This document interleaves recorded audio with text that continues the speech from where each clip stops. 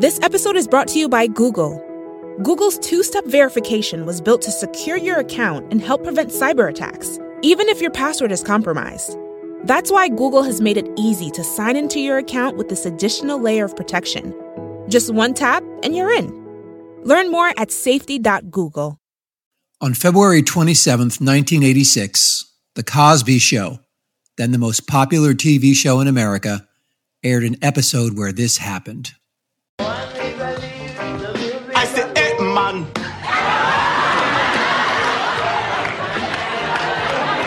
I said, you go down.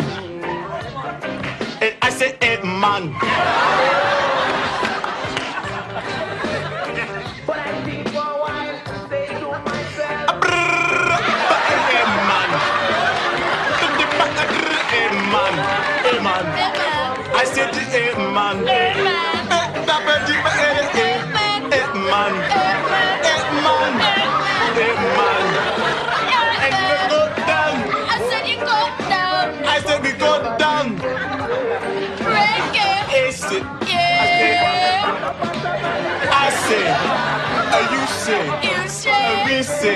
I said, hey, man. To provide some context to what you just heard, that's Lisa Bonet's character Denise Huxtable sitting on a sofa with her boyfriend Eddie watching a music video for Black Uhuru's Spongy Reggae. Now let that sink in for a moment. How often did you hear roots reggae on American network television in the 80s? Though just a few minutes in length and part of a comedic bit, it really is an extraordinary moment when a Black Uhuru song was broadcast during a show about the Black American experience into the American heartland. Black Uhuru were on a roll at the time this episode of The Cosby Show aired, having released 5 critically acclaimed albums in quick succession, including Sinsemilla in 1980, Red in 1981, Chill Out in 1982, and both Guess Who's Coming to Dinner and Anthem in 1983, with the latter winning the first Grammy Award for Best Reggae Album in 1985. Interestingly, in a stroke of marketing genius, Black Uhuru tipped its hat to little Steven Van Zandt, then the guitarist for Bruce Springsteen, by recording a reggae version of his song Solidarity. I think it's fair to say that in the early to mid-'80s, Black Uhuru were having a moment. My name is Michael Rose, Rastafari. My name is Puma. My name is Ducky Simpson. I'm Sly Dunbar. My name is Robbie Shakespeare. What's the matter, people? Solidarity. Solidarity. Everybody wants the same thing, don't they? Everybody wants a happy end. They want to see the game on Saturday. They want to be somebody's friend. Everybody want to work for a living. Everybody want to... Hi, I'm Mark Wasserman. Welcome to Punky Reggae Party, a special audio documentary series of the Ska Boom podcast on the Pantheon Podcast Network that focuses on the historical origins and impact of reggae on popular music, that will explore the phenomena of punk and post-punk bands adopting the sounds of reggae and vice versa. I'm excited that Ska Boom is now a part of the Pantheon Podcast Network, which is the MTV of podcasting, featuring a wide range of music shows focused on history, interviews, commentary, news, careers, industry reviews, conversations, books, films, comedy, and more. The network of 70 shows is hosted by producers, radio DJs, musicians, fans, comedians, actors, authors, and celebrities.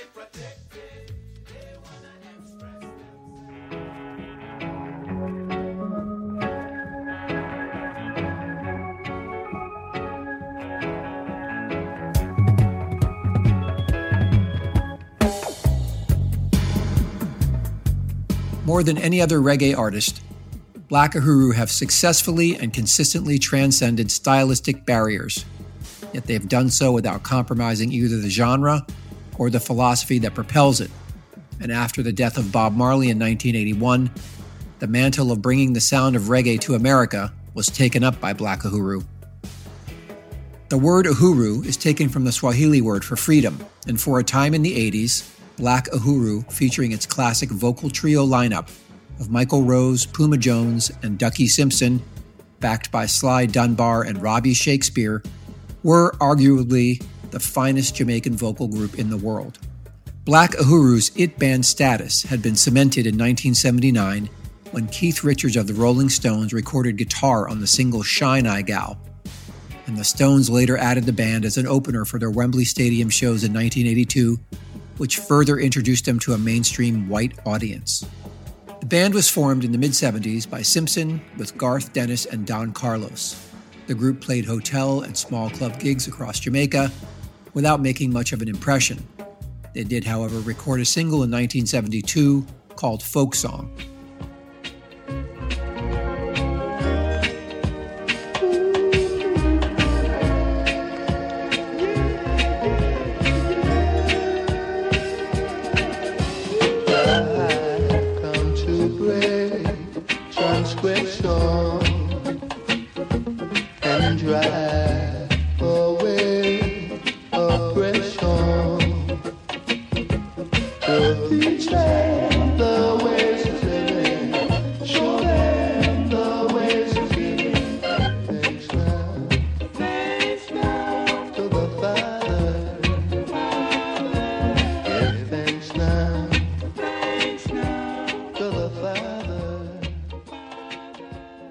Dennis and Carlos quit after the release of the single, and Ducky's next move was to team up with Michael Rose and a singer named Errol, and this version recorded an album called Love Crisis for Prince Jammy. The album was unsuccessful, and Simpson and Rose regrouped to write songs and find a woman singer to complement their harmonies.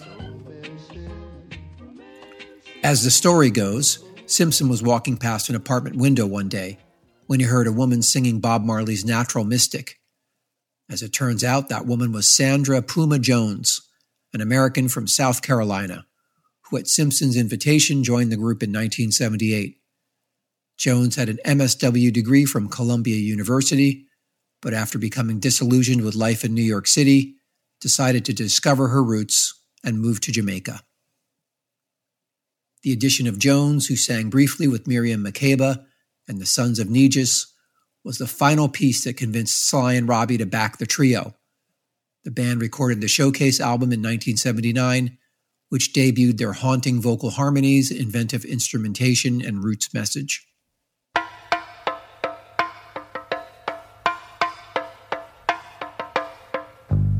You see blood, don't mean you know all blood. Oh.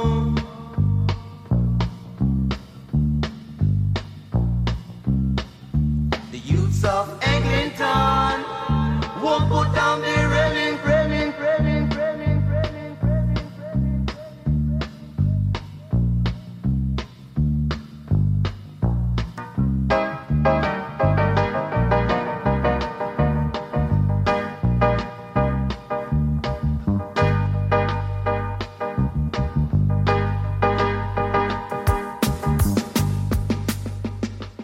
Black Uhuru were being widely tipped to take over Marley's international profile after his death speaks volumes about their rapid rise and popularity at this stage of their career.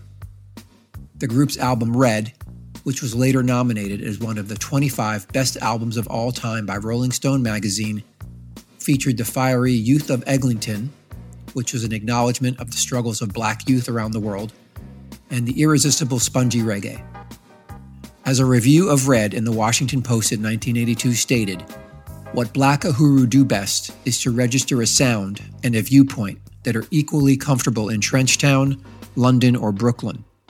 Pop consumers, particularly in America, who have previously been put off by the apocalyptic vision and theocentric themes of reggae music, will not feel threatened by the universal call to faith of Red, and the imaginative music that accompanies this uplifting scheme should satisfy anyone's soul."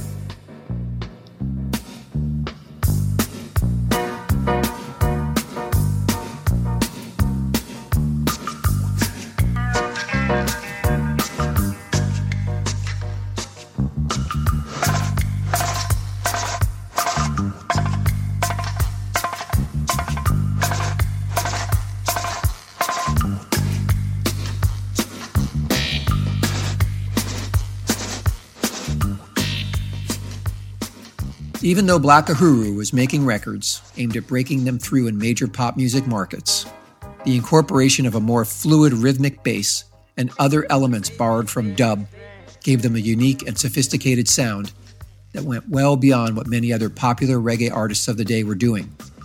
A lot of that had to do with Sly's imaginative use of the steppers beat, which is the 4 on the floor of reggae drum beats. The kick drum is on all 4 downbeats in each measure, leaving lots of opportunity to vary the rhythms that play on top via the snare, toms, cymbals, and percussion.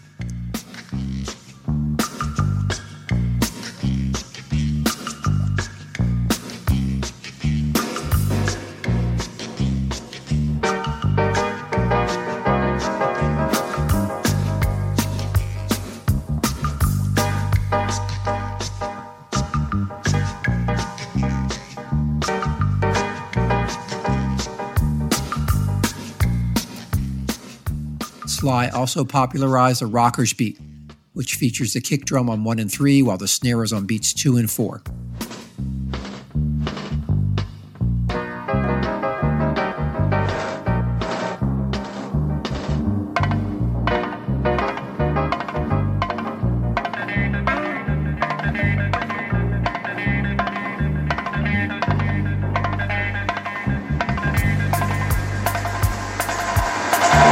What was it like for the leading reggae band of the 80s to play an arena show in America?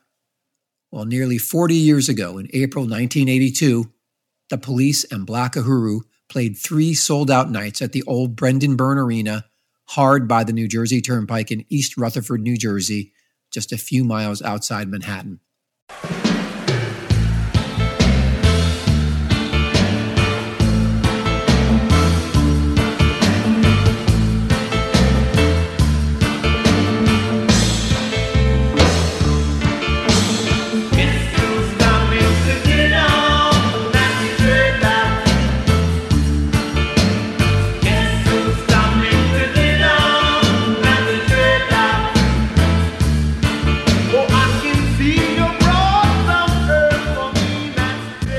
According to an NME review of the April 1982 show, it looks intriguing from a distance, the Byrne Arena, glowing in the darkness of the New Jersey Meadowlands. But it starts to look scary as you get up close.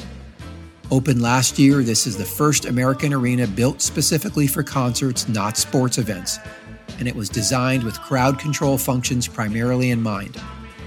It is an impenetrable, uninviting fortress. The high fence surrounding the building gives it a concentration camp feel, and the security boys searching everyone at the gates for bottles, cans, and cameras don't do much to dispel the impression. The loudspeakers outside blaring a constant tape-looped warning against trying to smuggle in these forbidden items update the image to 1984. The building talks, imposes, threatens. You get to your seat feeling intimidated and small. But that's not right. That's not right. That's not right in this site, because can you believe it? Black Uhuru are on that big stage, and Black Uhuru make me feel warm and big and in touch with strange reservoirs of determination and strength. It's just a little bit harder in a place like this, and it takes a little bit longer.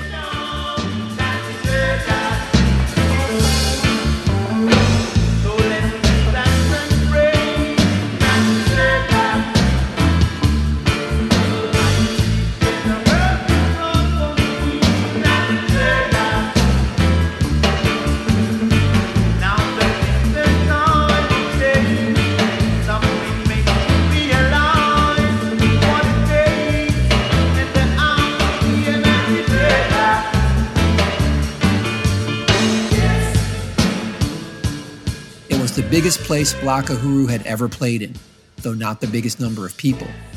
The vast majority of the audience were still in their cars driving towards the gig when Black Uhuru took the stage at the dot of 7:30 p.m.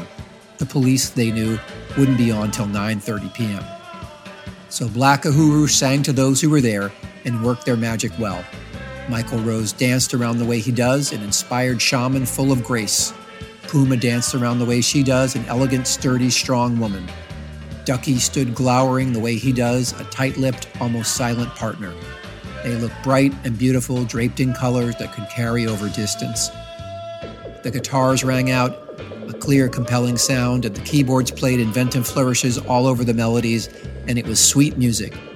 At the end, Sly and Robbie did their dub outro, dub-wise at the Meadowlands, and the audience applauded. Not thunderously, not enough to get them an encore, but they didn't just run off to get another hot dog. This was by no means a small victory.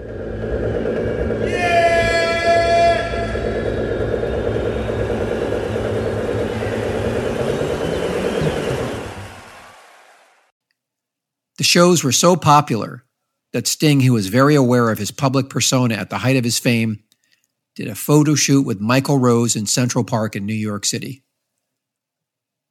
True to their convictions and in contrast to sellout shows in concrete arenas, Black Uhuru also played Soledad Prison in California in August 1982 after their shows with the Police. The show took place in the midst of a partial lockdown, but the previously tense atmosphere seems to have lifted once the music started.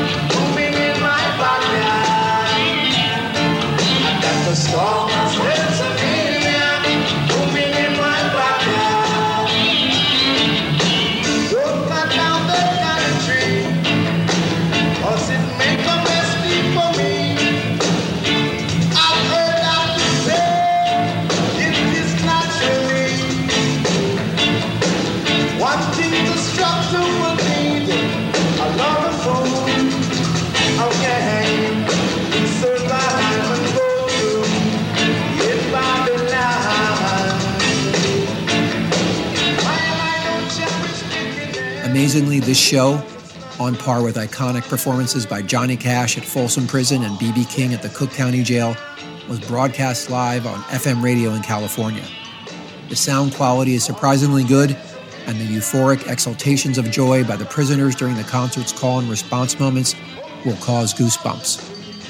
For their part, Black Uhuru seem to also feed off the energy of their captive audience as the show goes on, and the passion in their playing and voices is palpable.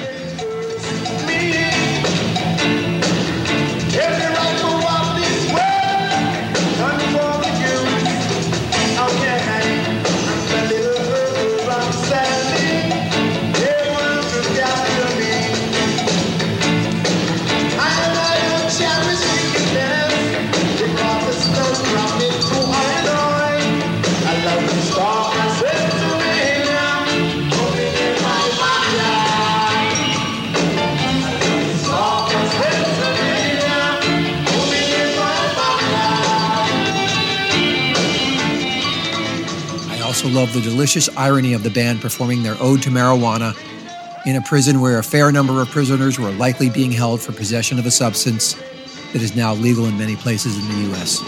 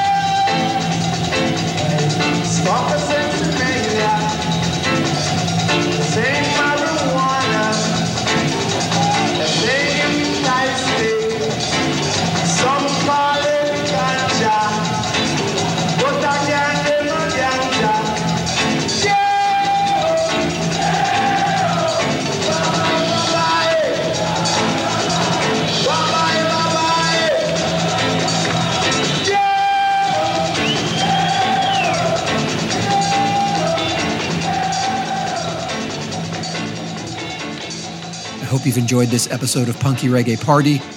My book, Ska Boom, is available from DeWolf Publishing at dewolf.com. That's DIWULF.com, as well as on Amazon. Thanks for listening and take care.